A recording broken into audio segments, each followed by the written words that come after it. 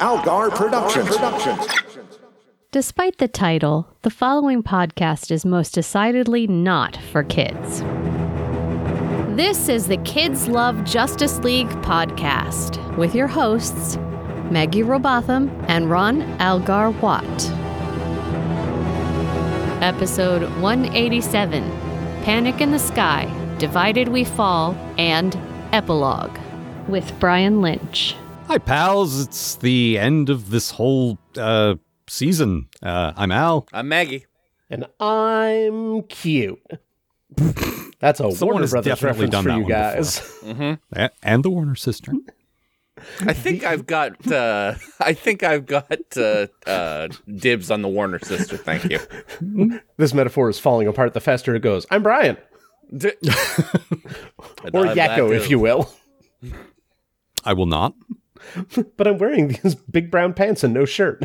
Are there baloney? We begged there, you to not do You know that. there is, baby.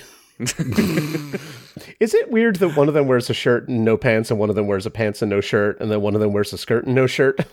Yes. There's no consistency there. I feel like I heard something about how that's deliberate, or maybe they did a gag where like one of them ended up wearing all the clothes and like, finally, a full wardrobe. They did do a really good Mickey Mouse cartoon where Mickey and Donald were trying to go into a no shirt, no shoes, no surface place. They had to make one complete outfit out of what they had on. I remember. Because Donald has no shoes and Mickey has no shirt. Those recent Mickey shorts are so good. I just discovered they made a handful of them last year and I think one this year. And so I was able to catch up. And that's great that they're still putting those out. The new one this year, the 100th anniversary one was the series finale. Oh yeah, it was a Steamboat Willie thing. I hope they make more. Mm-hmm. Oh, but that's not the cartoon we're here for. No. In fact, not at all. In fact, it's not even the company we're here for. Mm-hmm. Nope. And this won't be in the public domain for quite some time. And I'm sure that eventually David Zaslav will just sell Batman to Disney. Mm-hmm. Yeah, probably. Yeah. Or just throw it off a boat somewhere in the middle of the ocean. Why would I sell it to Disney when I can just not get any money for this thing that's worth billions of dollars? Yeah, this certificate that says you own Batman, I'm just going to throw that in the furnace. It's fine. Bob Kane's corpse is desperately trying to figure out how he doesn't still own that. Yeah, this is a hell of a wrap up of the season. It really is. Like this is we should get to it. Maggie, why don't you kick us off with Panic in the Sky? All right, so the Big Seven decide that the only way to prove their innocence vis-a-vis the whole murdered a town thing is by turning themselves into the U.S. government. Well, the Big Six, anyway. Batman doesn't show because he's Batman, and, quote, that's the stupidest idea I've ever heard. And I hired John Paul Valley to replace me one time. Have you met that guy? Jesus. Waller launches an attack on the Satellite of Justice, which mostly results in an army of super fiends attacking every superhero that ever lived. And as I am the least immune person to giant superhero fights, that shit fucking rules. Galatea is also there, and after wiping the floor with steel, she and Supergirl fight it out. Batman talks to Waller and tells her that what she should probably have already known. Lex Luthor doesn't play well with others.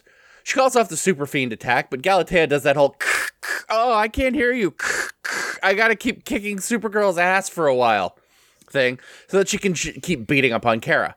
Unfortunately for her, Kara rallies around and...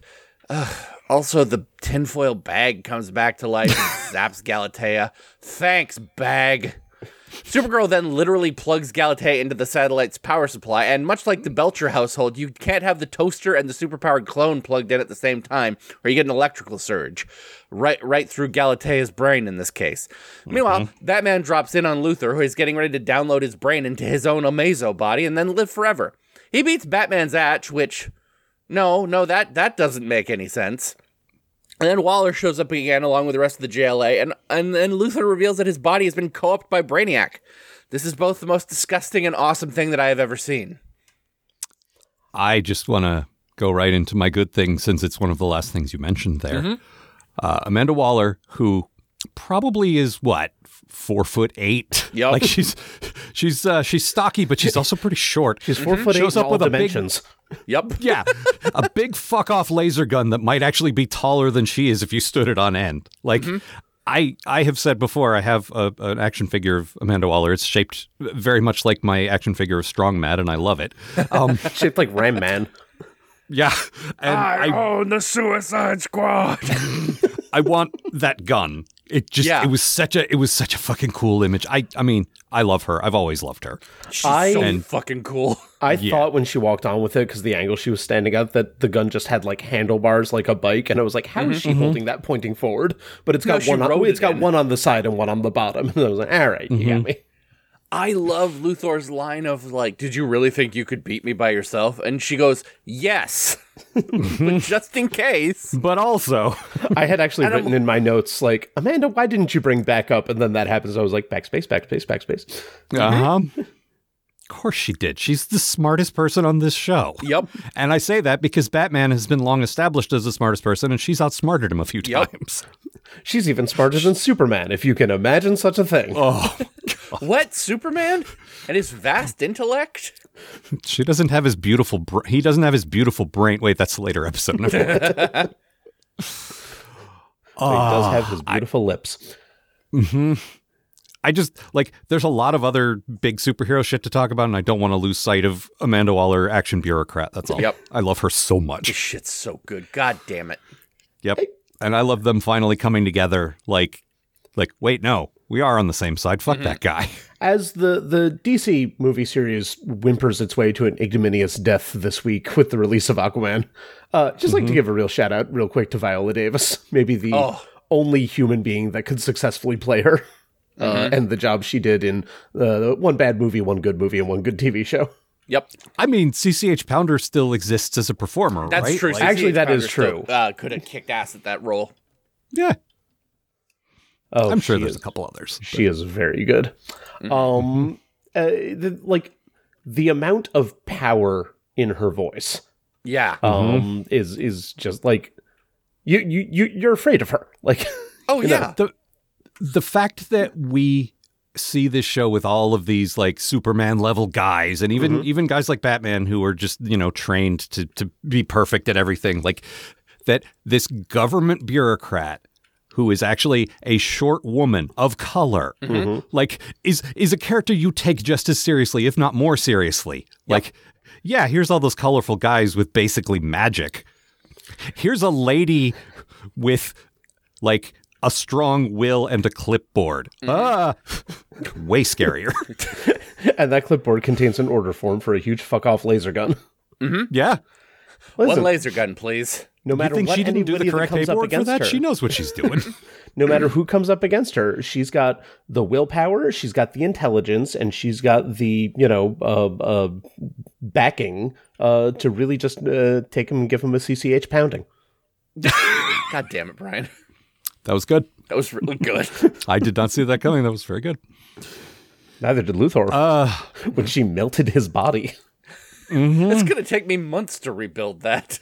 I also love that she was like, it's a nano disruptor molecular disintegration device. I was like, it's a big laser. You didn't have to tell us what it was. Yeah, no. Yeah, but you know what? You might as well have just said big laser. Because she's such a good performer, that didn't sound like exposition or No, it like a didn't. tiresome. It sounded like bragging. No. Yeah, it sounded like, this is the Colt 40, whatever, the most dangerous weapon, blah, blah, blah. It sounded like fucking Clint Eastwood describing his gun. Yeah, exactly. I just think Luthor, if Luthor thought he was going to live forever, he should probably have a body that doesn't melt because of something that already exists. It's something he made. I know. That's also dropped in there. There's like one gun in the world that can do it, and it's in the charge of a woman that until now he thought was on his side. So nobody would use my own gun against me. That would be rude.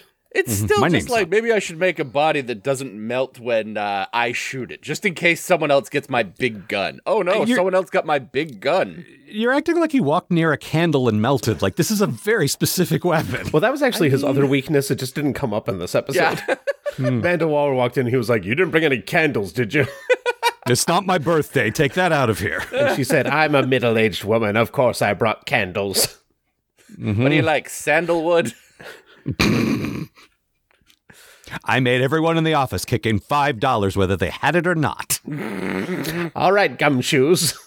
I'm really looking forward to the JLA Hanukkah special where they defeat Luthor. I'm trying to think if there's any Jewish members of the Justice League, and I'm not sure there are. Comics, one everybody. that pops to mind is the Batwoman, and no. Well, the first one that pops to mind for me is Superman, because he's the most obvious Moses reference in the world, and yet everybody tries to make him a Jesus reference. Yeah, but he was raised by white farmers in Kansas. There's no Jewish people out there. I don't see why you can't have Jewish farmers. I mean, you should like that Simpsons line about Jewish cowboys. I'm not saying they don't exist. What I'm saying is in the broad world of stereotypes that these shows live in, they don't exist. I'm going to call him James Gunn now. Atom Smasher. Oh, okay, yeah, that's one. And he showed up a handful of episodes ago. This says Hal Jordan. I didn't know that. That feels like a retcon. Harley, obviously. Okay, Harley, yeah. Well, they're like, Jordan is in the Middle East, so yeah, okay. Golden Age Sandman. There's not a lot. Also, this thing lists Watchmen characters, which does not count. This or the next episode now it had Sandy in the background, which I always love when that happens. Oh yeah, who? Sandy the golden boy. He's the guy with the gas mask. Yeah, they could have just done Sandman again, but instead they also decided to give him the powers of the Marvel Sandman, possibly because Jeff Johns wasn't paying attention. But he still has a gas mask and a gas gun, even though he turns into sand now. It's the most confusing shit ever, and somehow I love it. I don't know. A few weeks Maggie ago, knows what I'm talking about. Oh yeah. A few weeks ago, we went back through the whole Captain Marvel thing, so I don't know about the most confusing thing ever.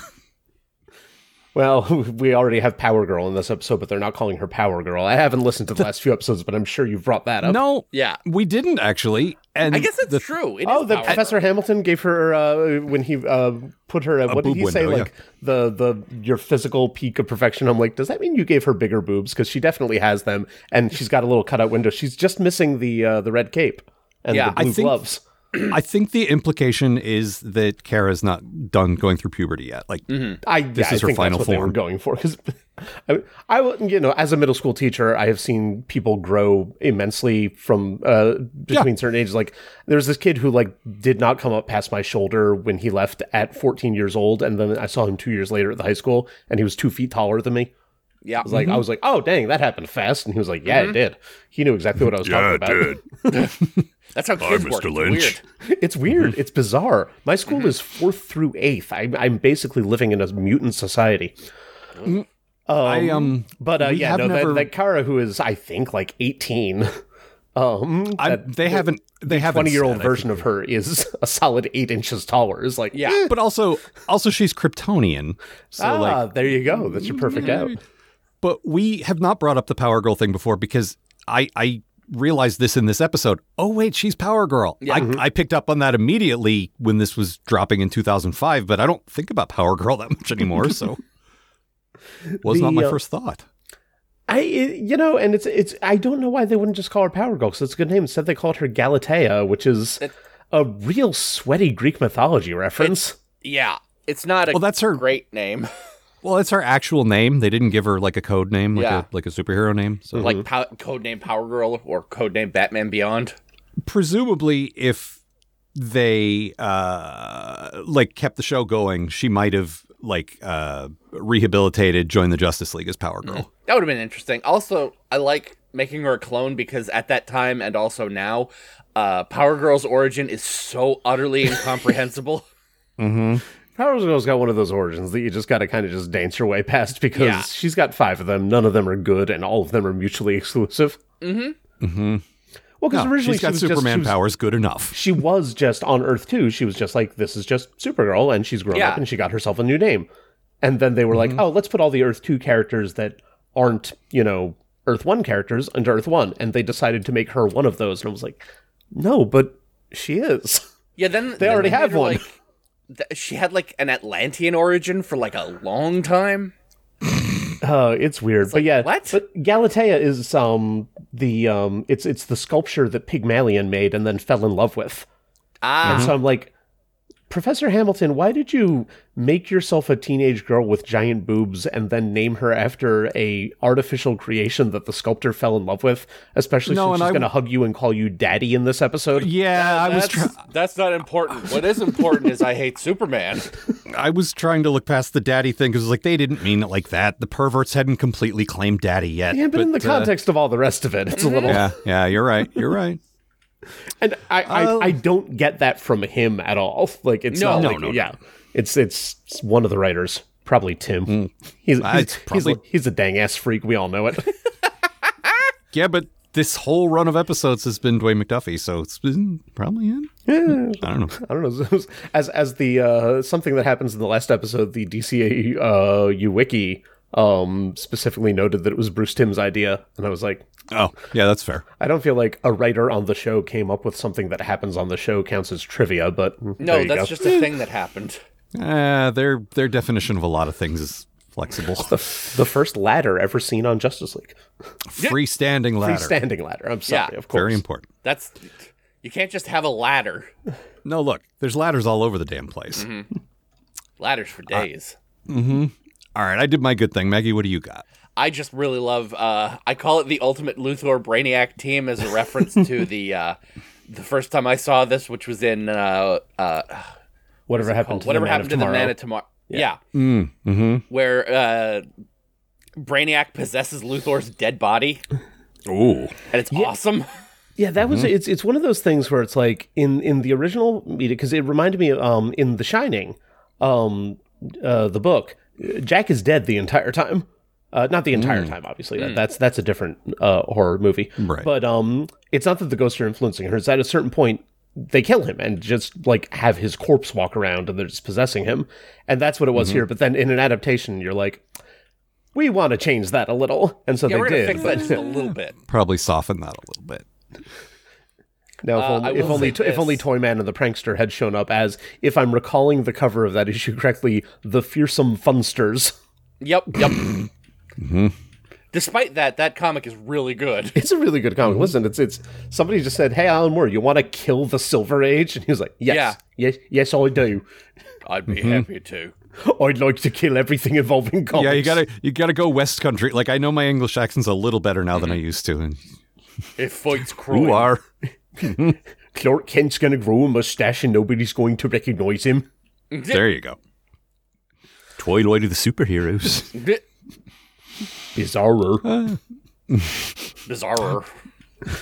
Brian, what was your good thing? My good thing was that I've noted this before, I believe on one of my Superman episodes, that I love the subtitles on the DCAU stuff as it streams because they are all lowercase and contain no punctuation nor even so much as a set of parentheses, which makes them look weirdly sarcastic. Now, I wouldn't make this my good thing again since I believe it was my good thing in a previous episode, but I think that reached its peak this week as the beep of a control console on the Watchtower was rendered as bling bling. The drill missiles went whir, zoom, crash. And now at this point in my notes, I must apologize for writing that too early and assuming it couldn't get better. Because I wrote that at about the midpoint of the episode, and at the end of the episode, as the wind guys are fighting the wind guys, Red Tornado sound effect is whiz, and Wind Dragons is fizz. That's very good. It's a good way to recreate. It's a way to recreate the unique sound effects you get in a comic book, right? It is. But like, I just feel like if I was the subtitle guy, I'd throw in an exclamation mark. You know, the little the writing out of just all lowercase fizz. Yeah, or just like really, in parentheses, sound of whooshing wind. You know. And since this episode, like the back half of it is mostly a fight sequence. Yep. I was just sitting there clapping my hands like a little child watching a birthday magician. As the thing is like punch, punch, pow, punch, ow, punch, pow. And then every time Black Canary screamed, it was EE-E-AH.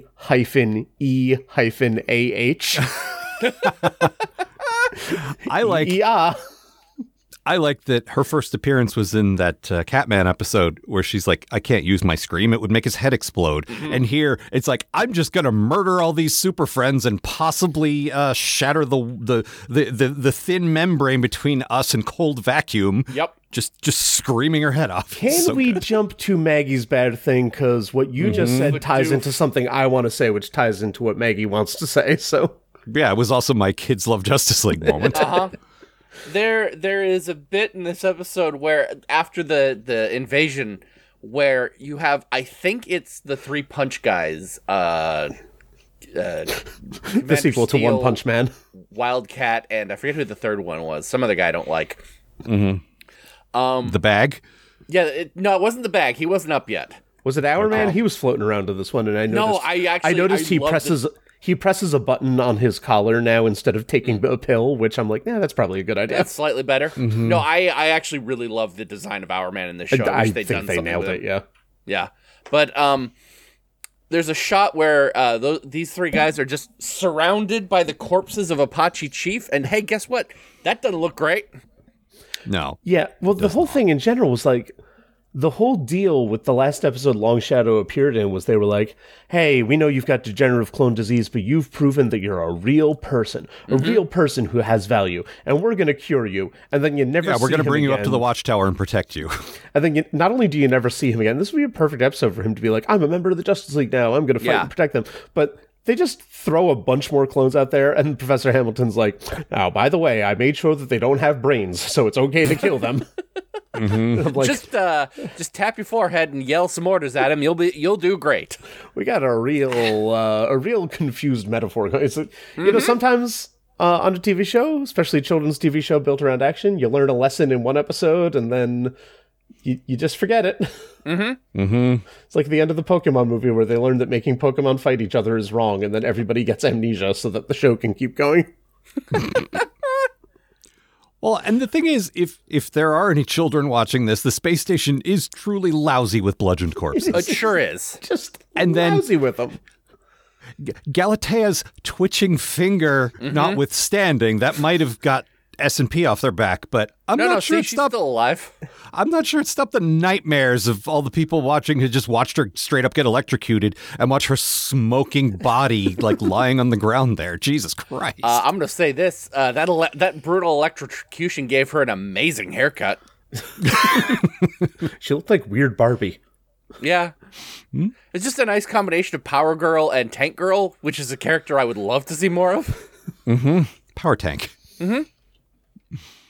Oh, wait, what? Sorry, no, but the director of Tank Girl, I just saw something she directed the other day. It was like a TV was it Tank Girl? Episode or something. It was, yeah, you should watch Tank Girl again. Is that a Christmas movie? I like Tank Girl. It's good. That's a great flick. Because she did Puppet Patrol. I've been rewatching Doom Patrol. She did the Puppet Patrol episode. And she also did a few Riverdales, a bunch of Flash and stuff. Oh, nope, that's what it was. It was the Star Beast, the first of the recent Doctor Who specials. That was her. Rachel Talale? Talale, yeah. Talale? Yeah. Hasn't done a movie since The Borrowers, I think. She did Babysitter's Guide to Monster Hunting. That was only a few years ago. Apart from that, her last movie was Tank Girl. Sometimes you make a movie that bombs, and if you're a woman, they don't let you make another one. They sure don't. They do if you're a man. Right.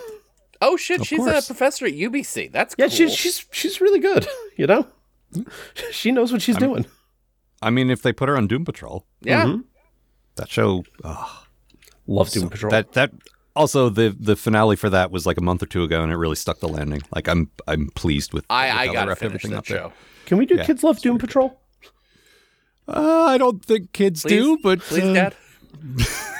I keep looking for like a clip. We have of Doom Patrol at home. I keep looking for a clip of Doom Patrol that I can show my students, and there are none. No. Probably. When one of your main characters' catchphrases is, what the fuck? There's only so much you can do. Fuck. I don't know. Kids know about fucking. Yeah, but as a middle school teacher, it's probably best that, Brian steer clear of reminding them of what they know. That's fair.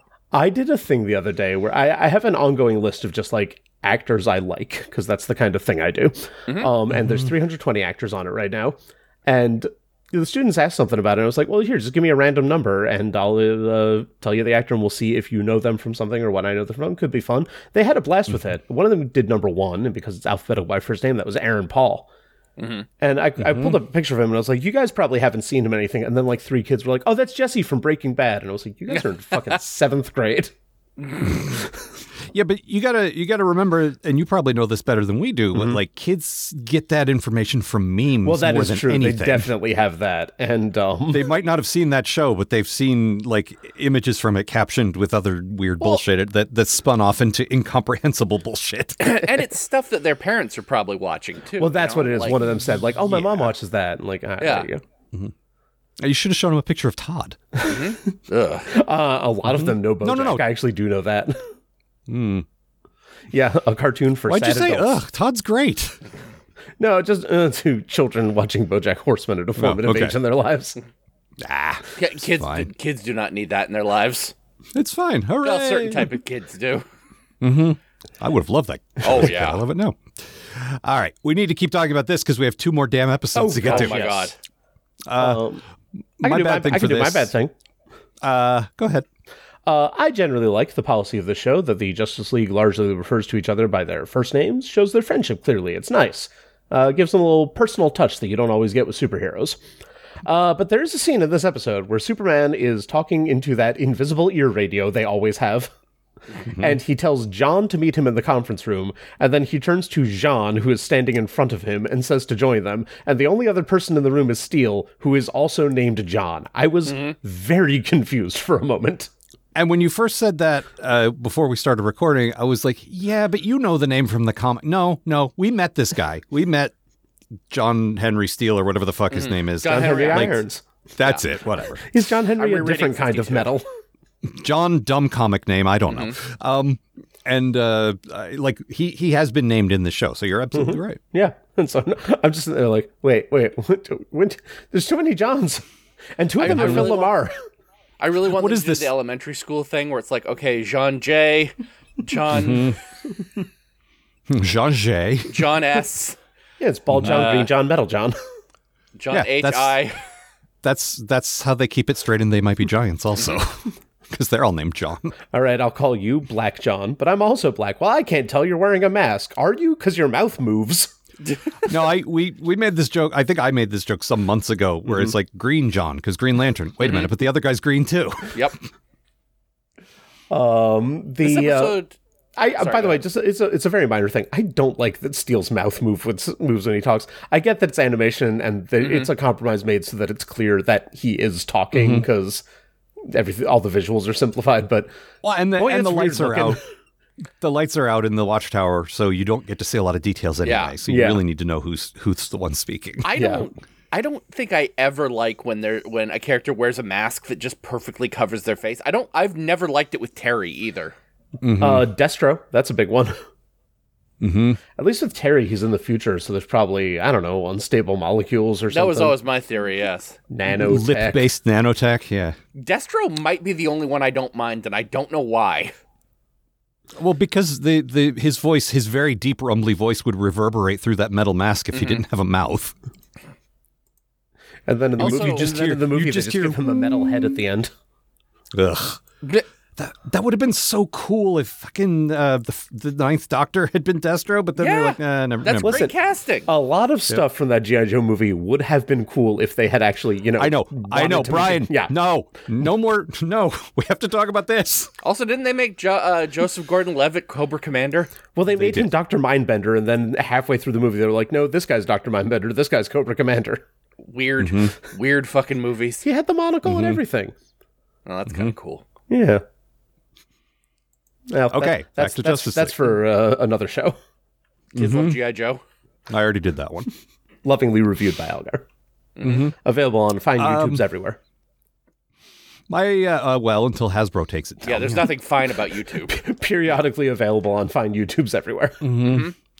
My bad thing for this episode, there is some truly clunky exposition in this. Like, the entire pre-credit sequence is previously on, which usually covers that sort of thing. But then the next 2 or 3 minutes are Hamilton giving Galatea an, as you know, you're a clone of Supergirl speech, followed by a rundown of how her Ultimen remote works, which is fine for later so we can just show her like pushing the button and we know what's going on. But, and the whole don't feel bad about killing the Ultimate thing, which I mentioned. Those things were necessary. That's fine. But with all the other stuff, it was like, Jesus Christ, get to the fireworks factory. Yeah. Then near the end of the episode, Lex is quietly monologuing to himself about his intended android body and how it's based on a meso. Like, there had to have been a smoother way to give us most of this information. Yeah. I even watched the previously because I've been I'm behind on the show, having just directed a middle school. And I know you've seen these, but it's nice to remind you, exactly. oh right, that one and that one and that one. Yeah. But boy, it was like 3 minutes. These are not long shows. No, and I it's fine if that's the pre-credits thing. I'll just skip to the show part, but then they're still doing it. So I like that. Waller briefly entertained the notion that the Justice League would blow up Cadmus because of the Question. No one's causing that much trouble over the Question, lady. I would love Bruce's response had been, "We don't even like him that much." Yeah, you could have kept him, honestly. He's not really Huntress is the only reason he got free. We would have just left him there. we didn't really invite him. He was just dating Huntress, and she's his ride. Oh no, he's got dossiers on all of them as well. Oh yeah. I mean, so does Batman, but I'm Batman cool about stole it. them from him.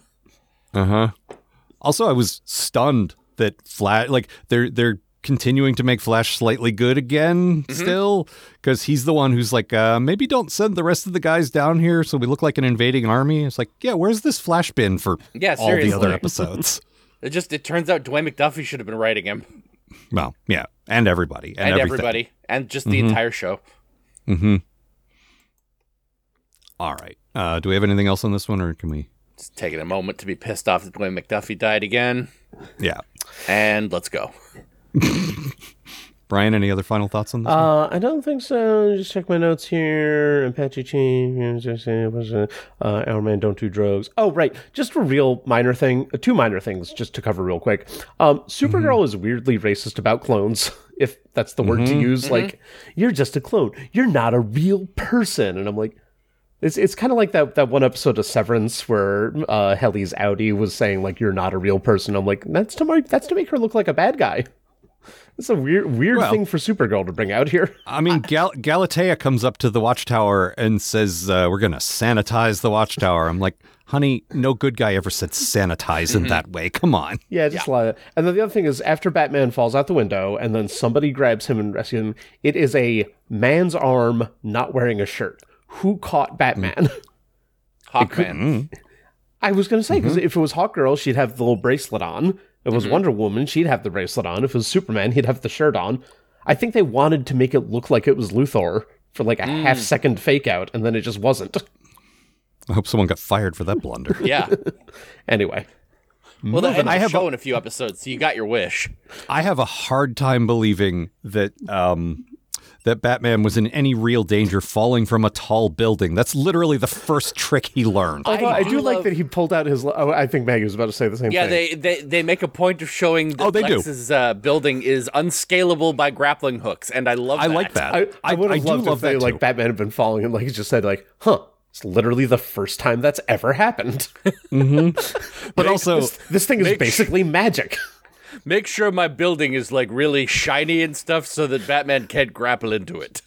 Look, I've been Superman-proofing my shit for years. I'm going to Batman-proof it. And then Batman just reaches behind him, pulls out his other grappling hook and shoots it, and it bounces off again. What the hell? He's got a gun that shoots a plunger. Pulls out his third one. Yeah, like Darkwing Duck. Yeah. Only good. I was going to defend Darkwing Duck, but I'll defend the version of him that's on DuckTales. Okay. Darkwing Duck is good. Darkwing Duck is okay. It's more hit or miss than I remembered when I went back and rewatched it. Anyway, if you guys think that this Batman has only one way of doing anything, that you have not been paying attention for the last 187 weeks. All right. Time to move on to Divided We Fall. Here we go. Much like the final beats of DS9's Dominion War arc, JLU pretty much gives up on trying to recap the entire rich tapestry of narrative threads that led us to this conclusion. You can practically see the previously on segment throw its hands in the air and say, fuck, I don't know, Lex is Brainiac, you figure the rest out. Yes, Lex Luthor, a villain whose praises my co-host and I have been consistently singing since his first appearance, has seriously leveled up, and the manner of his leveling up feels like a gift to us specifically. I got a lot more robot content, which is always a good time for me, and, well, look, I've known and worked with Maggie for coming up on 15 years now. Jesus. There is zero chance she wasn't absolutely thrilled by the addition of a big skull in the center of Lex's body and tentacles from the rest of it. Am I you right? know me so well. Uh-huh. Look, a first-time listener knows that about you. It's just a thing. Like, it's just you. There A are fight 18 skulls in my apartment that I can see. That's not even all of them. I know. Plus the a one fight you can't ensues because your eyes are inside it. Hey, I'm summarizing here. A fight ensues because really, what else could possibly ensue under those conditions? And Lexiac is forced to retreat into the sewers and regroup and also think of a better portmanteau couple name. I personally spent far too long on the admittedly lame Lexiac, but surely those two mega geniuses can put their heads together, even though one of their heads is now the other's stomach, and come up with something better. Weirdly, they don't actually end up tackling this problem and instead make their way to a secret Cadmus facility to absorb what's left of those Warren Ellis monsters from earlier in the season. By which I mean the Dark Heart drones, not the actual monstrous in real life Warren Ellis. That's the last person we want to give groping tentacle powers to. The Dark Heart tigers, remember canonically they're tigers, Batman said so, caused them to assume the form of an entirely new action figure that your parents can... Oh, who am I kidding? The target audience of this show is not children, and it never has been. So Brainiacs, nope, that's still terrible, fights round 2 with the Justice League using Amazo's old trick of copying their powers and doing it in the form of their Justice Lord selves just to psychologically torture them and really bring home the recurring theme of this season. Then Flash beats them by, you guessed it, running really fast. Also, something Speed Force, which is definitely a thing that makes sense if you haven't read 700 issues of The Flash, and I realize I should know better after my very recent revelation about who the show is actually for, but that's really taking a minute to sink in, okay? The next day, or possibly months later, Superman is addressing a crowd of every character model that's ever appeared in the show. He assures them that the orbital death ray has been dismantled, so everyone can have fun being enslaved by the next Thanagar-level threat to flap in from space. He also very nearly disbands the entire Justice League in light of recent events, but Green Arrow talks him out of it, which I suppose is good for the ongoing needs of the series, but I don't know, Superman. I've recently reached some conclusions that shake my belief to their very core as well. And while I admit I admire you for persevering, I think the fact that the show isn't actually for kids and never has been is hard for me to ignore. In fact, maybe we should just dismantle this entire Kids Love podcast thing in, I don't know, let's say 2 more months. This is the part where Green Arrow stands up and says, no, the world needs Kids Love Batman. Look, if you want to retire because you think that you've reviewed podcasts well enough, not reviewed podcasts, shit, I didn't plan this out. Why is nobody else in this scene moving? Listen, Ollie, this is the only thing you're good at. Go back to staring at Dinah's ass. Now I might just be an old liberal. Mm-hmm. Yeah, but a liberal in like the Al Franken sense. Oh, yeah. Okay, I agree with your politics, but also stop being creepy. No. Okay. Agree to disagree. I didn't agree to that. Nope. So yeah, this was like, I mean, the next one is called Epilogue, so there is sort of more to this story, but in terms of I've got to review narrative, an episode 2? Shit.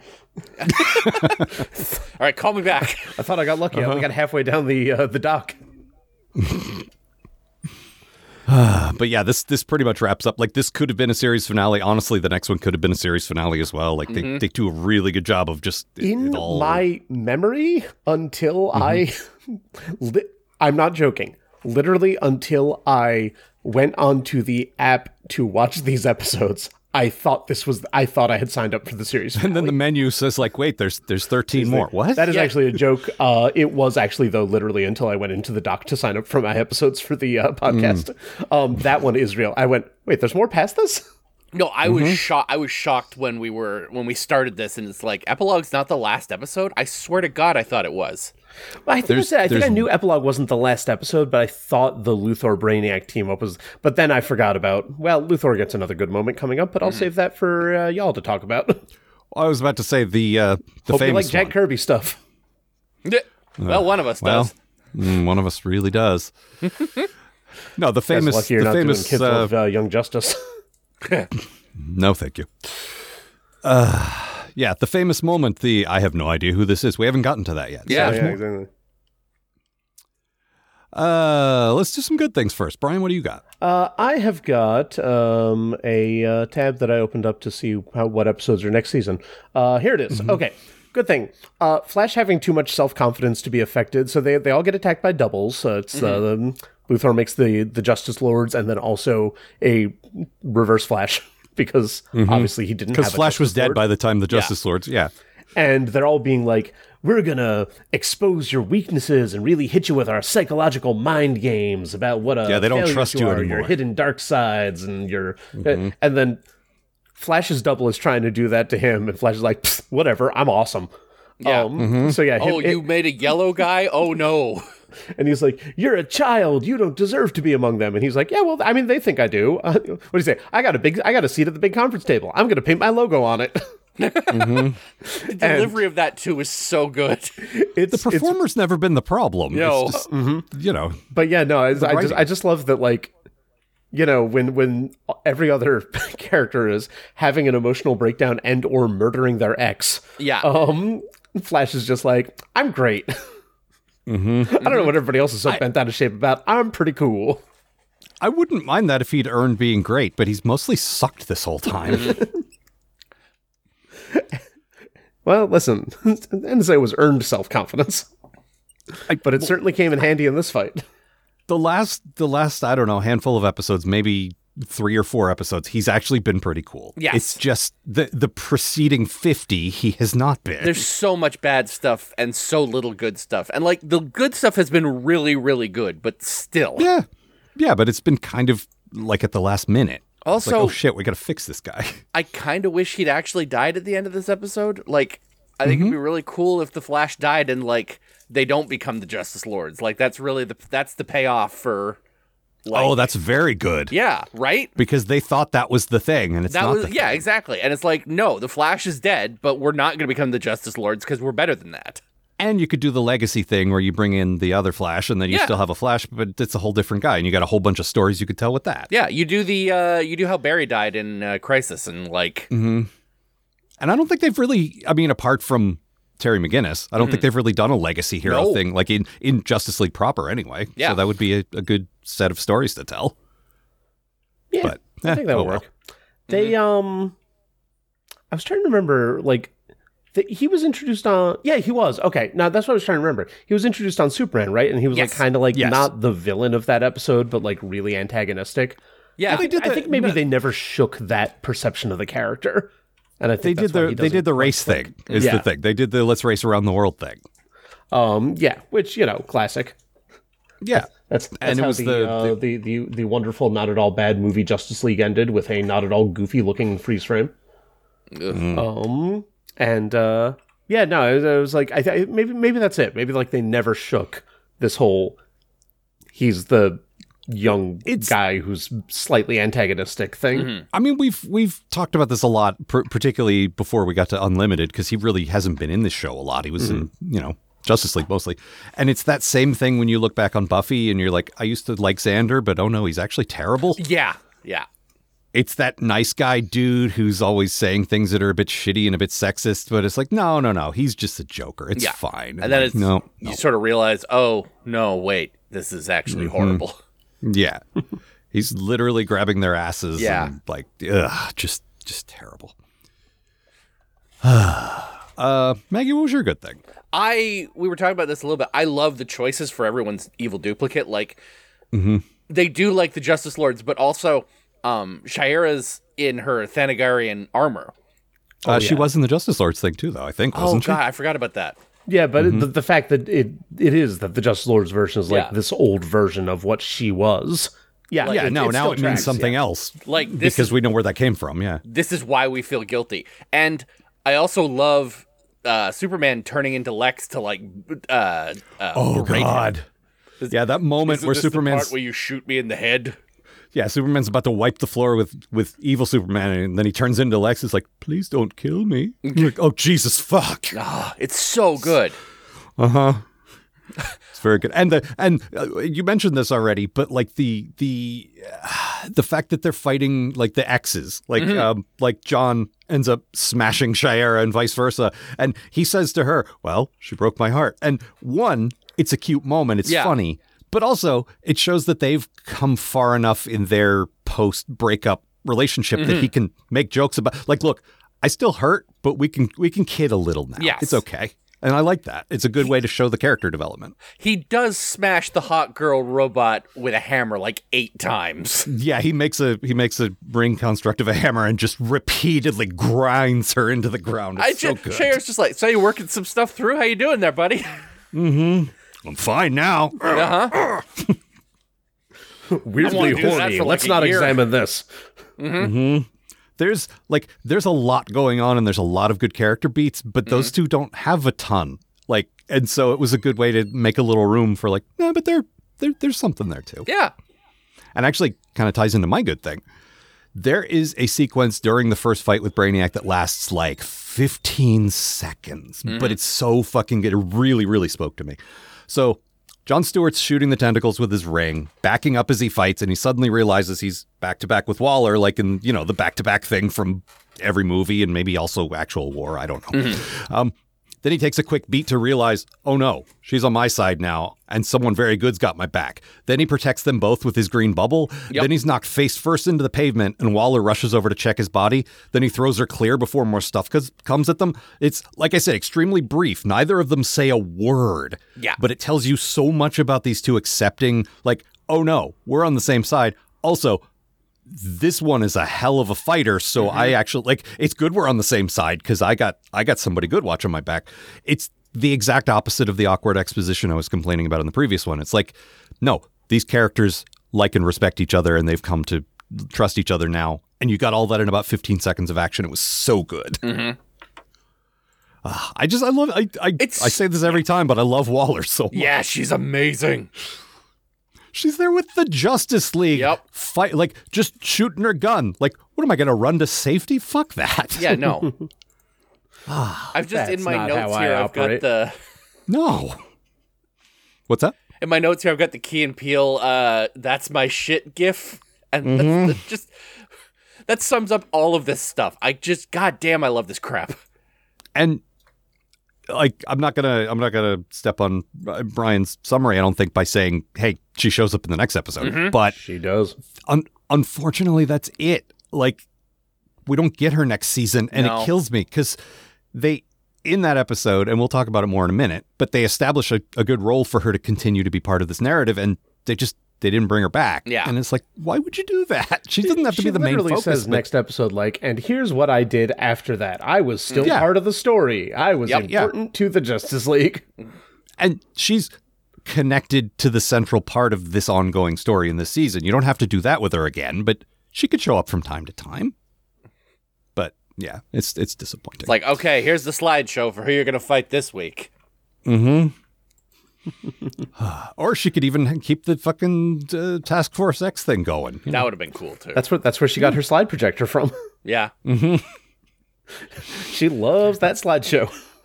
She definitely signed that out with the right paperwork also, though. What is that? That's a slide projector. Was it like Kryptonian or from the future or something? No, it's just a very good product. Waller Brand slide projectors, the best in the business. You know, people are using like PowerPoint now. I don't care, and they're welcome to. Second question: there is never more than 10 people on the Suicide Squad. Why is this briefing room so big? Is that why it gives them more stuff to draw? Because it gives them more stuff to draw. Yeah. Is that why it's X for 10? Yeah, it's the other Weapon X thing. Oh, I remember that retcon. I love that retcon. I still love that retcon. I actually do really like it. Because now every time you need a new X-Men character, you just feel like, yeah, this one's weapon, what are we up to now? 17? 17, yeah. XVII, sure. Let's do some bad things. Brian, what do you got? Sorry, my brain was just distracted trying to think of whether Weapon 30 would be sexy or not. No, it would be Vin Diesel. Except sometimes when it's Ice Cube.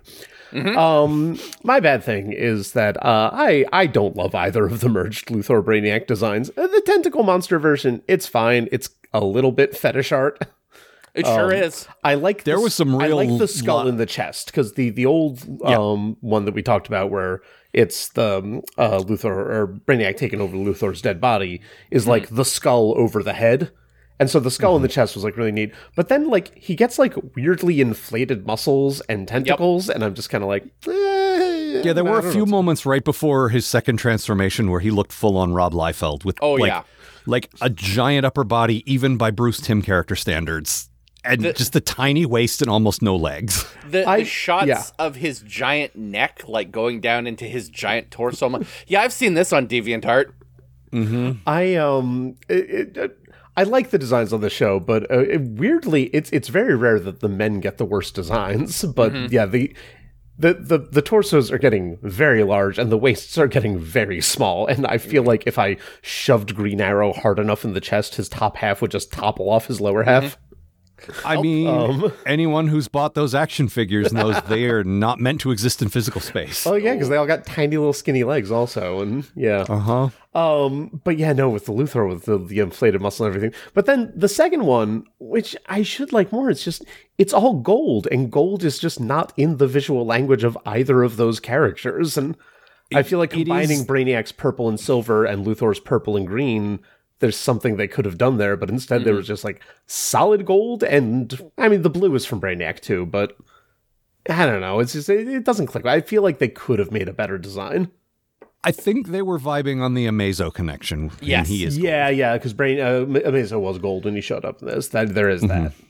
Also, that when Flash punches him, it's like, were they merged or was he just wearing a suit made out of Brainiac? Because it looks like Flash just punched it off of him. Along similar lines to what you said, Maggie, about Flash really should have died there. Luthor's body being perfectly intact after we saw Brainiac literally like push his skin aside to show his face. Like how is he just fine now? No, Lex should have died in this one. You know, Lex and Wally both shouldn't have made it. No, we shouldn't lose Lex because there is more great Lex content to come. But what they should have done is like found a way to preserve his brain or some shit. Yeah, like head in a some jar, sci-fi kind of. Yeah, sci-fi comics. Put him in an Australian clone body.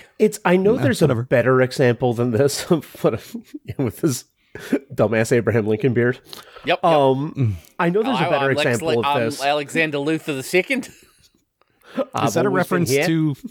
Is that a reference to Superman 2 where no, when General Zod says you can... When Maggie and I were children, Lex Luthor was pretending to be his own son and had I understand red hair and an Australian accent. Yep. I vaguely remember that, but what I'm saying is in Superman 2, General Zod says Lex Luthor can have Australia when he conquers the Earth. I wonder if the comics were making a reference to that, is what I'm saying. Oh, interesting. That never occurred to me. Yeah. Yeah, no, it's just, I don't know. I was saying there's probably a better example of this than what I'm thinking of, but in Mortal Kombat Annihilation, and I know there's a better example. Jax gets his robot arms put on, and it's like, oh, he's got robot arms now. And then at the end of the movie, he's like, no, I have to learn to fight for myself, not using this technology. And he just pulls them off, and it's just like, why did they find you on a surgical table if this was just sleeves that you put on? Yeah. Like... The fact that Luthor's full human body is intact under there, which is weird because we've already seen it mutate into a tentacle monster. Yeah. You're absolutely right. It loses something. Mm-hmm. God, like and 3 hours from now, I'm going to think of a good example. It might be like a standards and practices thing where it's like, you can't, that reads as body horror unless you say, it wasn't actually his physical body, and he's fine. It's like an illusion or something. Well, actually, I guess the lady in the computer in the lady in the computer in Superman 3, doesn't she just wind up getting it peeled off of her at the end, like a hard-boiled egg? Nobody remembers what happened to her at the end. Everyone is too scarred by the reveal. No, I'm sorry. I watched cartoons in the aughts, and there was nothing but body horror. But those were not ostensibly made for children either. This show's marketed to kids, even though it's clearly not. But again, there's a reason DeviantArt exists. Yeah, it's to fill in the gaps that TV couldn't show. Maggie, what was your bad thing? This episode ends with Lois typing up the story for like what just went down on. Oh, sorry, real quick. Speaking of references to the old Donner movies, there's a nod to Lois being a terrible speller in those movies that I really. It's small enough that it doesn't like dominate the scene. It's just what is it? How many L's in indifferent or something like that? Like it's such an obvious. Lois, how do you not know how to spell that? Yeah. Anyway, sorry. I love the idea that Lois is. Yeah, I know that was that was the joke. Oh, okay. I wasn't sure if you were remembering wrong. Or... No, she said ambivalent. I was. Sorry. Go ahead, Maggie. Sorry, my brain doesn't work. You don't boil a roast, Brian. You can. Sorry, so Maggie. many Please levels continue. that joke works on. I know. No. So this episode ends with Lois typing up her news story on what just happened in the Justice League disbanding, and Clark's there, and they're chatting, and this is the reveal. We've talked about this a bunch as this show's gone on. Yeah, does she know? And it turns out that Lois still doesn't know that Clark is Superman, and that's insane. Like, I agree with you. Dating. I agree with you, but the DC Wiki, this is why I look at them up, because sometimes they actually have good information. And it says that Dwayne McDuffie stated in the first draft of this episode, Clark was going to reveal his identity to Lois. However, they were explicitly told not to. Yeah, you can see the setup. Like, he is seconds away from doing the pull your shirt back and the Superman S's underneath. I could see it, and it doesn't happen, and it's ridiculous. That would be a great final beat to, like, end on two well-established characters having a nice, quiet, earned moment on top of all this big action. That would have been so good. What they did was still good. It was fine, but like when you know what's missing, like all you can see is what's missing. Yeah, I know. I agree with you. My bad thing. So Lex mysteriously beat cancer and mysteriously developed superpowers enough to punch Batman. Like you said, no. But the super genius, arguably the smartest person in this world, never bothered to look into why any of this was happening to him. Like, when he finds out Brainiac's been behind it all, he's like, Brainiac? Oh, shit, I didn't see that coming. Did you not look through a microscope once to say, oh, the cancer's receding because of Kryptonian nanotech or whatever? All of my cells have little triangle dots on them. Weird. He's like, no, I'm just getting better because I'm great. That's probably it. I thought I was just really good at being me. Yeah, I buy that for the cancer. I absolutely buy him going, of course I beat cancer. I'm Lex Luthor. Cancer doesn't stop me. I did a bunch of chin-ups and drank some green juice. Yeah, exactly. The superpowers thing, like, they've been seeding that for a few episodes, and the first time that happens, he should be like, wait, what the fuck's going on? How can I lift 1,000 pounds all of a sudden? I used to, like, look, I'm a Bruce Timm character. I can always lift 200 or 300, but Jesus. Well, as he wobbles down the hallway, rocking back and forth. Yep. Well, especially since his arc right now is giving himself superpowers. Yeah. Downloading himself into an android body. I guess my brain in a robot body. I guess I gave myself superpowers earlier and forgot. Well, I've been busy lately. I do get hit in the head a lot, so. Absent-minded professor, you know. I'm tipping over again. Help. Mercy, did I give myself superpowers? Leave me alone, Lex. I don't want to talk to you anymore. Lex, did you fall on your back like a turtle again? No. Maybe. Yes. Please turn me over. Shut up. Roll me over. I want to do more push-ups. Also, I know the Speed Force was a reference, like, to the comics, but seriously, there is no context whatsoever for it, and if you don't know anything about it, it's like, what is this? Well, I don't know about you, but I stood up and cheered. yeah, because you know what it is, but it's a lot of what I've been saying about the Fourth World stuff. It's like, if you don't have the background in the comics, this doesn't mean much to you. That's all. I just thought Wally was going to heaven. Wally gone to heaven, Mr. Twilliger. All right. Anything else about this one? We still have a whole other episode. Yeah, we do. What? We do? Oh, I already did that joke. Right. I think Brian, I don't think I made any notes on this one. I think I was just enjoying the fun. Oh, I just at the end, Batman just walks up to Green Arrow, is like, "Quis custodia ipsos custodius," And Green Arrow responds with the actual translation, who guards the Guardians? And I was like, you could have said who watches the Watchmen. I think 2005, I think you had already figured out whatever People legal language that. lets you make toys of it or whatever. Everyone I know at that time would have freaked out. Also, you just sent the question into full-on Rorschach mode for a good chunk of this arc, so... All right. In for a penny. Well... All right. Time for an Brian, epilogue. please. Yes, please. In the future, some guy with his face in shadows, no matter where the light is, breaks into a fancy old house with fancy old security. Turns out it's Batman, a man well known for dressing in civilian attire when breaking into places. But this isn't your daddy's Batman, except now it might be, because this show is pretty old at this point. It's Terry McGinnis, the Batman from the future. He's confronting Amanda Waller, who's now, I don't know, 120 years old or something? Over 100, that's for sure. She hits on Terry, which he's not happy about, as a flashback reveals that he just broke up with Dana. Wow, 15 years and he still hasn't figured out Max is the better option. After another flashback where Green Lantern tries to trap ink in a cage like an idiot, we learn that Terry is a perfect kidney donor for Bruce. What are the odds? That, as it turns out, pretty good, about 101. But just bad enough to be suspicious, because Terry takes a DNA test and finds out that his dad is Bruce Wayne.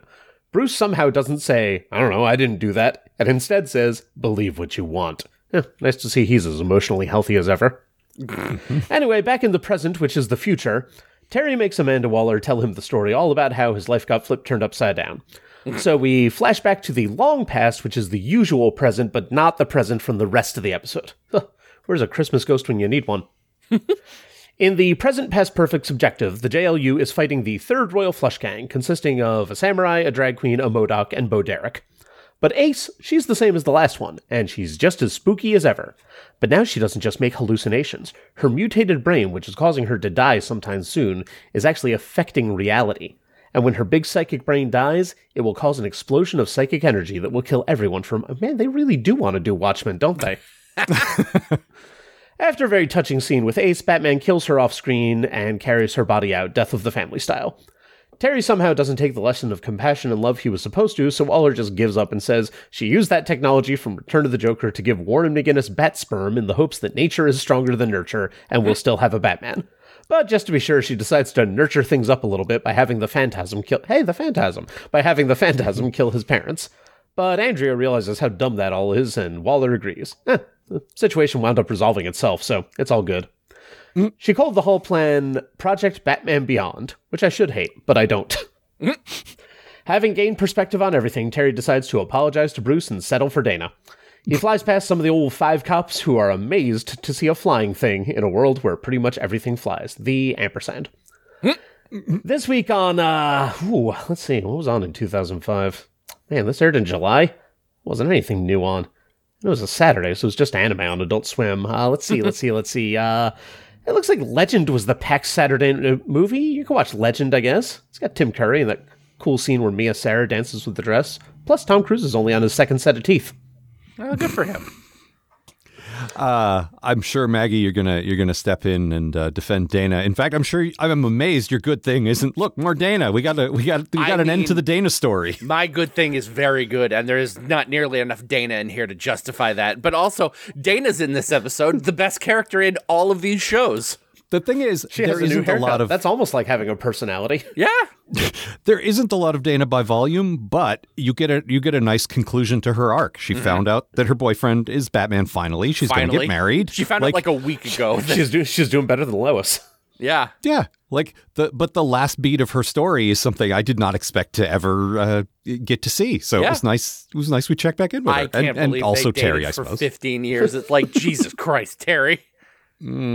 I mean, I believe Terry. Oh, yeah. He's got too much going on in his life. He's like, nah, this is comfortable. This is fine. But she could do better. Oh, yeah. Max. She could date Max. There you go. Everyone could date Max. Why is nobody Everyone dating should date Max? Max? I thought Max was ace for a bit. Well, I mean, asexual, I should say. I shouldn't shorten that to ace character. in an episode where we're talking about ace. No, she dated that snake guy. I know, that's what I was going to say, until she had that episode. Like, she always read as very, like, I'm, like, in that Jughead way of, I'm just not interested. But But yeah, then they made But her it turns out the canonically. Snake Guy is the only one that can notice the hottest person on the show. Which is weird, because, yeah. You know what they say? Snake Guys notice the hottest people on shows. They say that. All the time. They're never not saying it. It's true. Going as old school. Hey, you're tying everything up in a big knot here, too. Yep.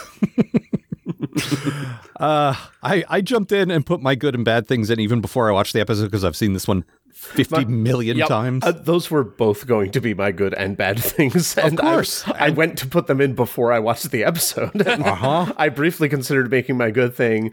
Al is such an excellent critic that he was able to spot the good and bad things right off the bat. Oh, off the bat. I would guess Maggie at least considered one of the two of these, but I mean, I agree with both of them. yeah. The thing is, let's get into the bad thing first, because that's there's so much to like in this, and we should just get the bad stuff out of the way. Like the retcon that Terry is Bruce's kid, it undercuts what makes him special. Yeah. Like it's a good way to work Waller and the preceding season into Batman Beyond and to say, hey, chronologically, this is the last part of the story. We didn't forget about it. It's nice to tie it all together. Yeah. It's just, I wish they'd found a better way to do it. At the very least, say there were half a dozen Bruce clones wandering around, but his circumstances and the person that he actually was is what made him Batman. Instead, it's like, no, somehow we're expected to believe that I don't care about the technology part of it. It's comics. It's Sure. cartoons based on comics. Of course, unlikely things happen. But the fact that this engineered Bruce Wayne clone managed to coincidentally find his way to Wayne Manor and discover the Batcave so that he could then become the next Batman. Like, they didn't make that part happen. That happened by accident. Yeah. They didn't make the Jokers drive him to, like in the pilot. So how? That doesn't make fucking It doesn't, sense. Yeah. Nope. And it feels, if they had more time to just we've got more, there were more Bruce clones wandering around there. Also, Yeah, they fizzled out. Some of them just didn't, because like Brian said, nature and nurture, it's not, like it has to be both things. One of them was If we had- Dana. Oh, no. I mean, if we had time to have this would be great to show a grown-up version of Terry's brother who had basically the same origin and didn't do any of that stuff. Yeah, because they overwrote Warren McGinnis's genetic material. Well, yeah, I believe that was the term, the euphemism they used. So, Oh, no, reproductive material. That was it. right. There is a bit, this is my absolute favorite thing, maybe of this whole entire series of series, where Waller's explaining how they did it and says it was easy to get Bruce's DNA. He left it all over town. And they cut back to her telling the story, looks directly at Terry and says, not remotely what I meant. And how the fuck did that get past standards and practices? so Jesus Christ. Because, Bruce, of course, got around back in the day. You could take it to mean that, but what the fuck, man? Anyway, it makes him less special to me is all. Yeah. Yeah, agreed. Not great. But it's a great episode despite that one giant flaw. Also, we might as well just say now, because this is going to keep coming up. But before we recorded, we were talking about how this episode is it's greater than the sum of its parts. A lot of the individual stuff is pretty dumb in this episode, but the whole what's created, it's so good. And it's not the even emotional core of it. Yeah, this is bad, but we can overlook it because even the bad stuff is good in this episode. It's yeah, this is that's good. That part is good. And if you talk about it individually, it's whatever, but everything that serves the emotional core and the characters is it relies on some dumb plot, but what it means is you get a satisfying emotional payoff to Bruce Wayne's still kicking around at 100 plus, and he's worse than ever, but also Terry's still there, and he's a big skeleton man. Yep. He looks like Mr. Burns. Yeah, I was going to say, you said that in your notes, and yeah, he kind of does. Smithers, who is this lollygagger? That's the Joker, sir. That's Terry McGinnis, sir. New fellow? Your secret clone from Sector 7G. New fellow? Doesn't ring a bell. Yeah. Terry McGinnis. My name is Terry McGinnis. No, and I hadn't caught in previous episodes or previous turns out viewings Maddie of McGinnis this. shot him. Yeah, that tracks. Yeah. Turns out it was the baby. No, it's the egg baby from the egg baby episode. previous viewings, I never really put together just how sick Waller had to be. Like, well, first, I cloned a guy without his consent, and then I was going to murder somebody's parents. Yep. And then she's like, and then I had a moment where I realized that was wrong, and someone had to tell me that. I was like, saying, no, the murderer I hired was like, with her claw up in the air, was like, you know what, on second thought. Also, the murderer... Oh, go ahead. Just the phantasm just walking out from behind a pillar and just walking up behind them. Mm-hmm. But the murderer that got free, like the government said, hey, you get a free murder these two people, like no consequences. And no, even that, sorry, can't do it. Oh, I also love the thought I had when I saw that was that she had her claw up in the air. It was just like, oh, wait a minute, we're in a parking garage. No, gotta happen in an alley. Mm-hmm. Mm-hmm. And then the silent conversation we just saw narration over, she was like, it's got to be an alley. They don't go down alleys. There's no alleys in Neo Gotham. It's like Manhattan. Also, the idea it's actually called Neo Gotham. I don't think I realized that before. No. Oh yeah, that's been there since the first episode. I did not. I thought it was just a joke about Neo Tokyo. Lot. Yeah. But like the effects of a child's psychology when, on the one hand, his parents are murdered by just a rando in an alley versus the actual Grim Reaper. Which, if he became like Bruce and obsessively started trying to figure shit out, he would have realized, oh, this exact Grim Reaper killed some people in Gotham 50 years ago. Yeah. She had the body of a woman, but the voice of Stacy Keach. And also, my dad used to date her. Also, he's my dad. This is not the same circumstances at all. No. The thing is, to be fair, we don't know that Thomas Wayne never dated Joe Chill. That's true. Yeah. That might be what that was all about. You bought pearls for her? I thought that was our thing. Yeah. But the thing, and again, chill. God, stop saying that to me, Thomas. because I'm just so focused on Waller, and because this is very much her episode, like it also made me realize, oh, like in the future, she's flirty and all that. She would never have been like that in the version we saw leading up to this. God, no. And it's like, oh, because she's a woman, like in a tough business, like she's probably always been like that. And it just made me invent this extra sort of depth to the character that might have been intentional. And just now she can let her guard down. Now she doesn't have to look tough all the time. Now she can just be sweet. Yeah. It's a universal rule. Old ladies are allowed to be horny. That's true. I've read Terry Pratchett. Her whole deal at the end where she's just like, she's doing the old lady thing, talking about her China, and like telling Terry about Jesus and all the meds she has to. Yeah, the fact that they don't literally say Jesus Christ, but she the Lord has been a great comfort to me. She mentions the Bible. Like, normally that would irritate me, but it's like, no, it's an extra bit of detail for this character, and I buy it. There's so much depth to this character, you know? Yes. Like, there's so much going on with her. I love that. And we mentioned this in the previous episode. She says, for a while, I was the government liaison with the Justice League. Yeah. And like we were saying, that's the perfect way to keep her in the story. But not for another 3 or 4 years after the last thing you saw. Well, she had to go run some more Suicide Squad missions for a while. Please. And then after all the supervillains were dead. Maggie, what was your bad thing? The On Leather Wings tribute, baby. This episode ends. No. Sorry. Bad thing. Oh, bad thing.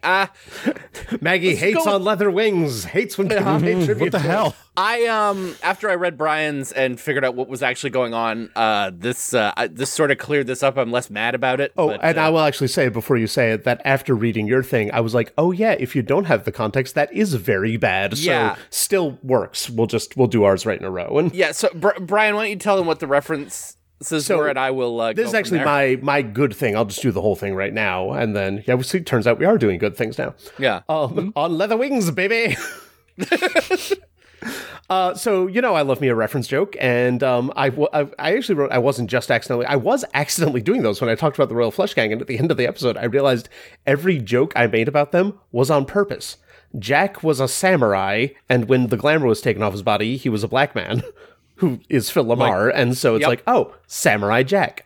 King was a MODOK. This is the one I didn't figure out on my own, but because MODOK was created by Jack King Kirby. Bit of a sweaty reach there, but I think Bruce Timm just wanted to design a MODOK. Yeah, but if you had 4 out of the 5, you know. And then Queen was a drag queen, which I got, but when the glamour was taken off, specifically, I realized that there's a performer named Harris Glenn Milstead, who is better known as Divine. Hell yeah. A lot of John Waters movies, just absolutely phenomenal performer. Most notably in one of Hairspray those and Female movies. Trouble and Pink Flamingos. Yeah, but it was just a little piece of shit, so... Oh, okay, then. And so Queen, drag queen, all right. And then the one that I did that caused me to realize, after I realized all the others, I was like, oh, I wasn't just making a joke about Bo Derek's cornrows. She's 10. The movie Bo Derek had that lightly problematic hairstyle in was the movie 10. Blake Edwards and Dudley Moore, I believe. I haven't seen it, but listen, the main reason everybody knows that is because Bo Derek wears a swimsuit and has cornrows, just like 10 in this. And so I love that stuff. It was good. It was reference jokes. But one of those things, if you don't get the reference behind it, is kind of weird, and that's where Maggie's bad thing comes up. So... As far as I didn't pick up on any of this. I got MODOK because it's clearly MODOK, and I assumed very obviously MODOK. Oh, and they've been crowbarring Marvel guys in the whole time. Yeah, well, that's I thought. Yeah, okay, yeah, go ahead, because this is what I thought too. Well, yeah, 10's got prehensile hair. I assumed it was an Inhumans reference, so I'm like, okay. So I was trying to figure out who the other two Marvel guys that they were trying to do were, and I was like, I'm just not getting it. And then, the Queen character kind of looks like the Queen of Hearts from Alice in Wonderland. But then she turns into a dude. I'm like, what's the joke here, guys? And I don't think I'm out of line to be in 2002. Like, okay, what are we doing here? So, yeah. And so if you don't catch that reference, then that is, it's weird. And the episode doesn't, no, there's too much going on. These are background characters. Yeah, there's a lot, and so the landing is not stuck. By my way of thinking, there's 2 ways to interpret this, and I'm going to defer to the actual trans woman who says this isn't cool, of course. Yes, but I honestly thought maybe it's a little bit of a wish fulfillment thing. Maybe I could definitely see that too. Yeah, maybe there's something going on with this guy that this is the person I really want to be, and I thought maybe in that sense you could actually relate to it. Like Ace, let them be their best selves. You know what I mean? That's the thing is I would like to believe that that's the case, but track record tends to go the other way. I'd love to give this show the benefit of the doubt, but these shows. I mean, they did that with Blue Snowman when they brought them back in the modern day in Wonder Woman, because in classic Wonder Woman, Blue Snowman was a woman who had a man-themed outfit, and they just made them non-binary when they brought them back. And I was like, oh, yeah. So, they took something, they made it an intentional thing, and I was like, okay, maybe. Maggie, apart from this, though, have these shows had a history? Look, Brave and the Bold hates women. Yes. But for the most part. Time, no, you're 100%. Of course. And look, media now is a little better, but not much. I mean, yeah. But my point is these shows have mostly just avoided that kind of thing, right? True. That's my memory of it. You obviously would remember that a little better. Yeah. I'm just making sure I'm not crazy with that. No, they're usually not shitty, is what I'm saying. Yeah, if it's a wish fulfillment thing, you need to tell me that, because otherwise I'm going to assume that you're just making another shitty trans joke. You know? You need to clarify to stick that landing. Yeah. I think it's because I'm around you and a few other people in similar situations that's the conclusion I leapt to, but most people wouldn't go to that. You're right. I see something like that, I'm like, oh, good, another Ace Ventura joke. Thanks for that. Well, that's it. It's I can't remember. I was thinking about this lately, but sometimes it's it's not actively bad, but given the culture it's in, it's like heightened scrutiny. I got to take an extra hard look at this to see what it is. Well, and also, when it's a show that I love this much, it's like, oh, God. I would say, and again, I'm not the one qualified to talk about this. I'm saying this is my take, and Maggie, this is your game here. But I feel like they've earned something of the benefit of the doubt. They've been okay so far. Let's hear what they have to say, I would say. Right? Yeah, but the thing is, they don't have anything. It's a 1 second gag, Oh, and we've all seen the, oh, look, the pretty lady's actually a fat guy. Yeah, exactly. Yeah. As I mentioned when we were pre-showing, I've been watching the Austin Powers movies lately, and oof. they don't Yeah. They don't quite go as bad as many other movies from that time period did, but they sure don't go good. No. Yeah. Except for that one bit where Nathan Lane is Beyonce. That's perfect. No notes. That's pretty good. No, but finding out that it was a Divine reference. Well, Divine kicks ass. Divine is fantastic. Yeah. Yeah, and if queen equals drag queen, then that's fine. Then I'm just, okay, no, this is, all right. It's like, I see what you're doing now. You need to be a little less subtle.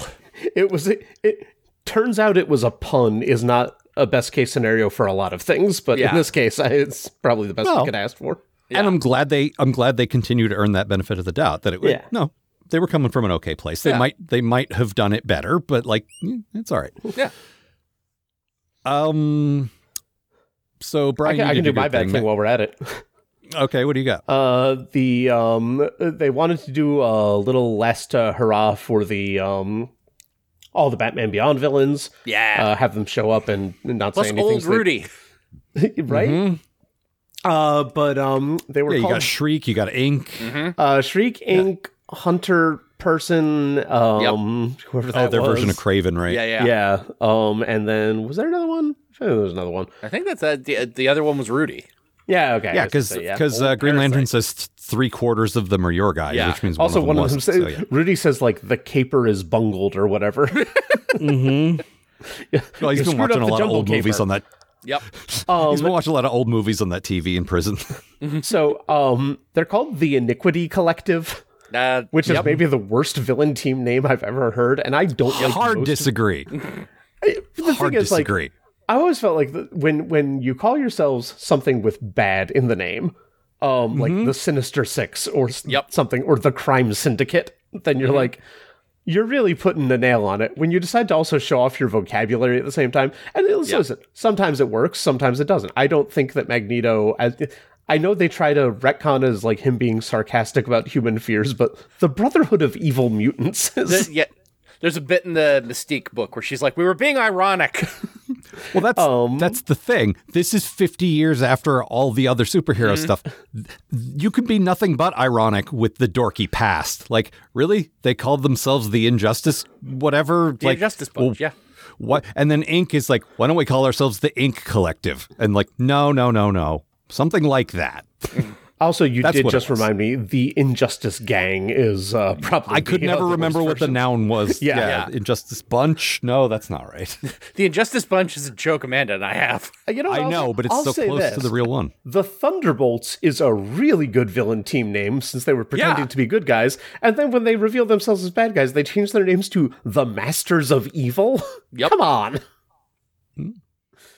We could do better. Masters of Evil. I like the Iniquity Collective. I like the Iniquity Collective better than the Injustice Bunch anyway. So the Iniquity Collective feels like a middle school student was writing an essay and decided to run it through a synonym generator. Webster's Dictionary defines the Iniquity Collective as... Did you not remember that Rudy, canonically an idiot, and Shriek, canonically an idiot, are part of this team? I don't remember how smart... Curare is not the brightest guy around, and... and Ink... By the way, I did has amazing powers, but is not super smart, as I recall. So, I think it's hilarious. The idea of Rudy saying Iniquity Collective is fucking funny. What do we call it again? Oh, wait, damn it, I was wrong. Curare was the assassin. Who's the hunter? I'm looking it up. I remember the character. I remember the episodes. I don't remember his name. It doesn't matter. Maggie... Stalker. I stepped on... It was Stalker. Terrible. Okay. Maggie, I stepped on you talking about this a minute ago. Your good thing. Oh, On Leather Wings tribute, baby! Baby! Please take us through it, yeah. The last shot of this episode is basically a tribute to the first shot of On Leather Wings when Man-Bat's the first flying Batman through episode. The city. Yeah. Yep. In this case, it's Terry flying through the city, but it's basically like a flipped, updated version, and it kicks ass. Mm-hmm. Yeah, this would have been a perfect, and that's the show, full circle. And look, we get another season. There's definitely some great stuff coming, but this would have been a perfect note to walk out on. This would have been the absolute best way to end this, and us to be done with the Bruce Timm universe. And we're not. There's a whole season and like some other weird stuff. But there's a whole season. There's some shorts that we haven't gotten to yet, and there's one direct-to-video movie that is part of this canon. Right? Yeah. Yeah. But Yeah. Yeah, that's that.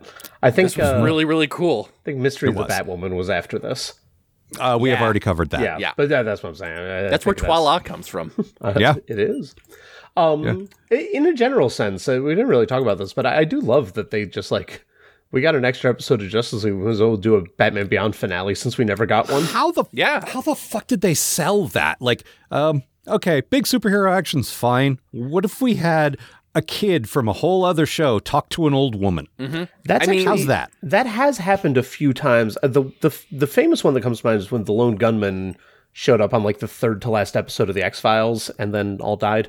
To be a finale to their spin-off show that lasted 6 episodes. That's because they didn't have enough show to tell their story, though. That's different than this, that show had a movie.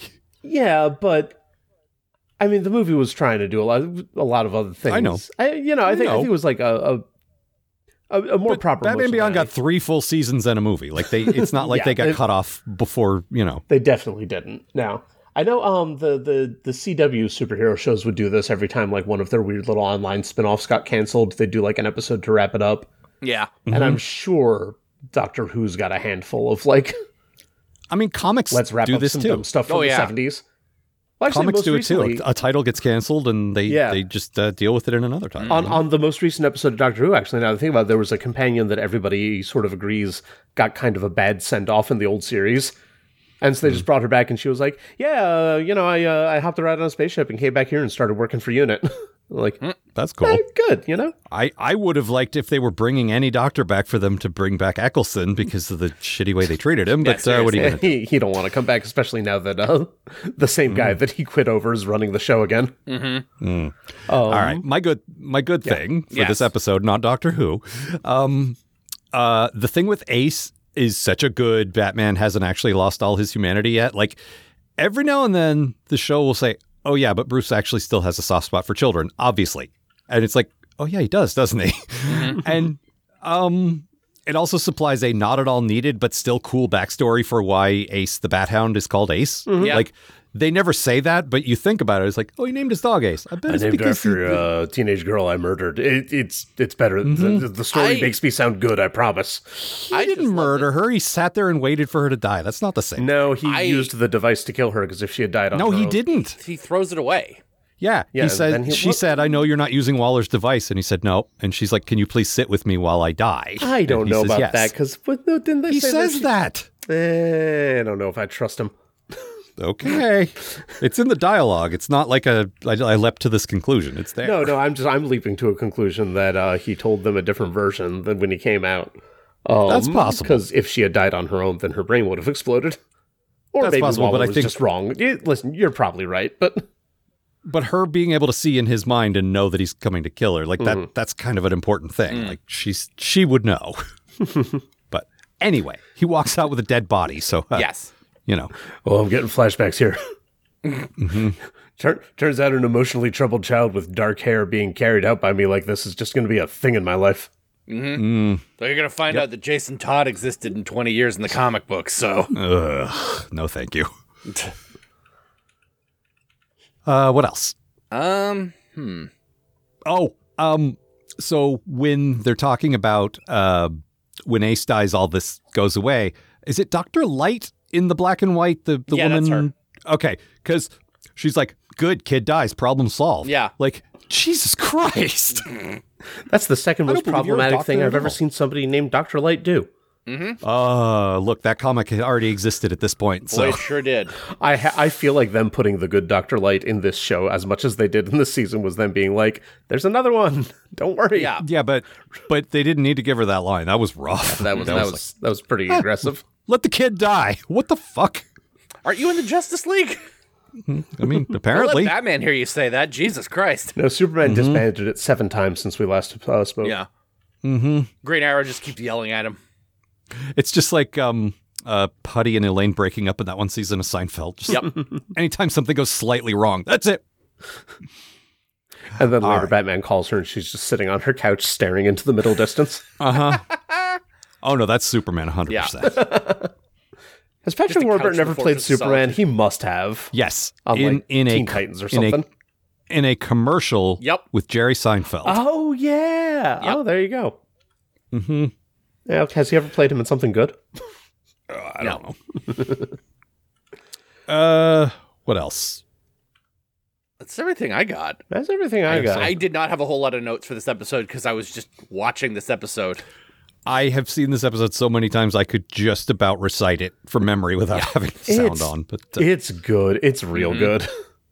it's just, like I say, it's that very satisfying, emotional, like, yeah, the story's over, but guess what? There's a little bit more here. And this guy turned out okay, and this guy's still struggling, but he'll be all right. And Waller actually turns out she's a potential parent murderer, but she's okay. And it turns out when Terry's 25, he's going to get a big old Bruce Wayne chin. And sideburns. And sideburns. You think he's 25 in this? Well, how old he? They said he was 16 when he started training as Batman. The show ran for... They say how long... This is 15 years after that, I think. Oh, is it 15? Yeah. Oh, it's 15 years? Oh, they say how long him and Dana have been together. It's like 15. Oh, right. I was thinking it was 10 years. Okay, when he's 30. Well, they said 65 years in the future, and the original one was 50 years in the future, is how I got to that. So, but same. Listen, I'm not a math teacher. I'm a drama teacher. But he's in his early 30s now. So yeah, there you go. The point is, they redesigned him to look more Bruce Wayne-ish. But in a way that did just make it look like he had gotten older at first until you realized what they were going for. Yeah. Still's got those he's a Bruce patty Timm lips. character. That's how he looks, you know. Now I'm tipping over. All right. Anything else? I think that's it. I believe so. All right. Well, as we said, even though this feels like the end, it's actually not. We have one full season of this to go. And next week we will be starting with a lot of good stuff that I can't believe I thought came before this. There's I Am Legion, which I do not remember what that is. Legion of Doom is the main thing next season, so I assume that. I do remember that, and I do remember Lex. Legion of Doom, borderline villain group name. Doom Patrol's good though. Yeah, but they're also not villains. Yeah, well, I know, but I'm saying Doom. You know, their boss kind of is. Yeah. My daughter. And Shadow of the Hawk, which I do remember and is a very good episode. Oh, right. Just a quick Speaking of tease, heroes with confusing origins. Yeah. One of the... Oh, shit, that is that. Is it, though? No, this is where they bring in the Egyptian stuff. The Hawkman? Yeah. Okay. Yeah. There's one in that season where one of the surviving Blackhawks from their World War II adventure, as an old man, meets back up with Shiera. Oh, yeah. Oh, that's cool. I thought it was that one. No, this you're is probably the one right. where It's probably the Hawkman. Because they've been leaning very heavily on like the in 1986 Hawk World version of the Thenagarians. Which, by the way, that comic's a trip if you've never read it. I haven't read it. I think I talked about it last time because they're the Justice Lords brought in a lot of influence from that. But yeah, it's this is where they're going, and like, well, let's also bring in all the human Hawkman origin stuff too, and have actual Hawkman show up, and also he might be crazy. It's like we've been talking about with Lex. They managed to bring in all the major versions of him, and it's great. Yeah, like the IDW Ninja Turtle series. Yeah. What if all of the versions of these characters were real? And we just did little bits of them all. I do remember Lex next season, like, without spoiling too much, just absolutely nuts Mrs. Brainiac and wants to find him. And it's just this ongoing... Somewhere out there. Oh, I love that. Yeah, he's just fucking bonkers. He's like, no, we must find Brainiac. We must find Brainiac. I need him. Hurts so much, just want him back. Felt cute, might delete later. It's like a board blessed. cut off from The Collective. He's so good. The Iniquity Club. Yes. All right. Brian, Yes. plug, please. Yes, well, my podcast, Tinseltown, as well as my other podcast, New and Bit Alarming, have both been on hiatus for a variety of... I know. Is this because you fell off the stage? This is not because I fell off the stage. These rumors have spread all the way to the other coast now. No, listen, I recorded an episode where I talked in detail about what happened to me. It was I puked a bunch of I don't blood need to know the actual unexpectedly reason. I just wanted to say you fell off the stage. But no, yes, as Al was indicating, within an hour, every student in the school knew that I got hurt falling off the stage, which did not happen. Well, I think it's because I tell them so much not to jump over the edge of the stage. They're like, well, that must be what happened. I guess he was right. That didn't stop them from doing it. And then there's some brain stuff too, and the show went on hiatus and remains on hiatus, but it is the holiday season, and so we're not gonna be completely abandoning you. So in the interest of waiting a long time, Tinseltown is releasing a series of episodes on sequels that came out way the hell after the original came out, long after anybody cared, and they're all garbage anyway. With the exception of A Christmas Story Christmas, which actually turned out to be kind of good despite its terrible title. Listen, I'll put it this way. All of these are crappy nostalgia bait Lego sequels grabbing for cash or views or ratings or whatever. That's the best. It still is that, but it's the best version of that. Sure. You know, like sometimes you watch one of those and you're like, yeah, that was all right though. Whereas I cannot say the same for Home Sweet Home Alone, A Christmas Story 2, which is different from A Christmas Story Christmas, neither of which is the first sequel to A Christmas Story, which was called It Runs with the Family, was set in the summer, and the extremely terrible National Lampoon's Christmas Vacation 2, Cousin Eddie's Island Adventure. Oof-a-doof. Yeah, so there's some real crap, and we're having fun with that. I would also recommend, given the theme of the show, that you head into some of our archives and check out our classic Batman Returns episode, given the amazing title Walkin' in a Winter Wonderland. Yep. Which Maggie is a guest star on, although I embarrassingly pronounce her name wrong the entire time, so just be ready for that. That's fine. I was doing the same thing at the time. Yeah, a lot of us were doing that for a while. It was actually, it was a whole problem with Canadian accents we ran into. Yeah. Anyway, it's a real good movie, eh? Yeah. Except Maggie and I don't like it as much as most people do, which makes for a very fun episode. Also, of course, the sensational character find of 1991, Chip Shrek. Best character 1992, excuse me. 1992, thank you. As well that was as... the year it was the year I graduated high school, and I saw it in the movie theater, so I have a very distinct memory of it. Sorry, go ahead. As well as Maggie's repeated bafflement that somehow a movie with the content this movie had also got Happy Meal toys. I think about a that level of bafflement shared by many parents of the era. Oh, yeah. So, yeah, it's a very fun episode, and since we've been talking about Batman all this time, I would say one worth checking out. Yep. And yeah, that's that. Tinseltown, the Holiday Movie Podcast. Also, new and a bit alarming, we're very gradually finishing up our run on Super Mario Brothers episodes. And it's all good stuff. And the show will return. We've started recording. I just did a bit on an episode called All Through the House, which I forget how I described it to you, Maggie, but you said it sounded like up your alley, and I was like, no, just in a bad way. But it was like if you take all of the worst parts of Halloween and combine them with the worst parts of Sleepaway Camp and the worst parts of Silent Night, Deadly Night.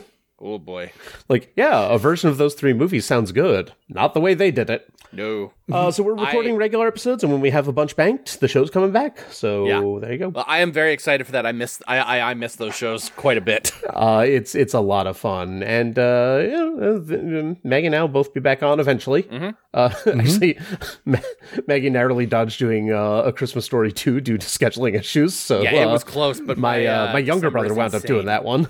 Yeah. And it's going to be fun. Actually, that one's going up today as we record. So it should be there for you when you hear this.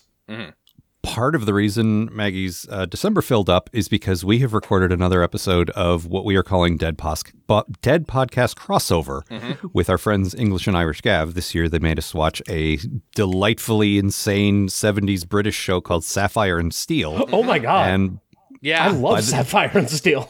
By the time this episode drops, that will be available. It is in the same feed that the Post Atomic Horror was in. It's also at postatomichorror.com. There's a whole segment on that website for non-Star Trek shows, and it'll be the one at the top. So check it out.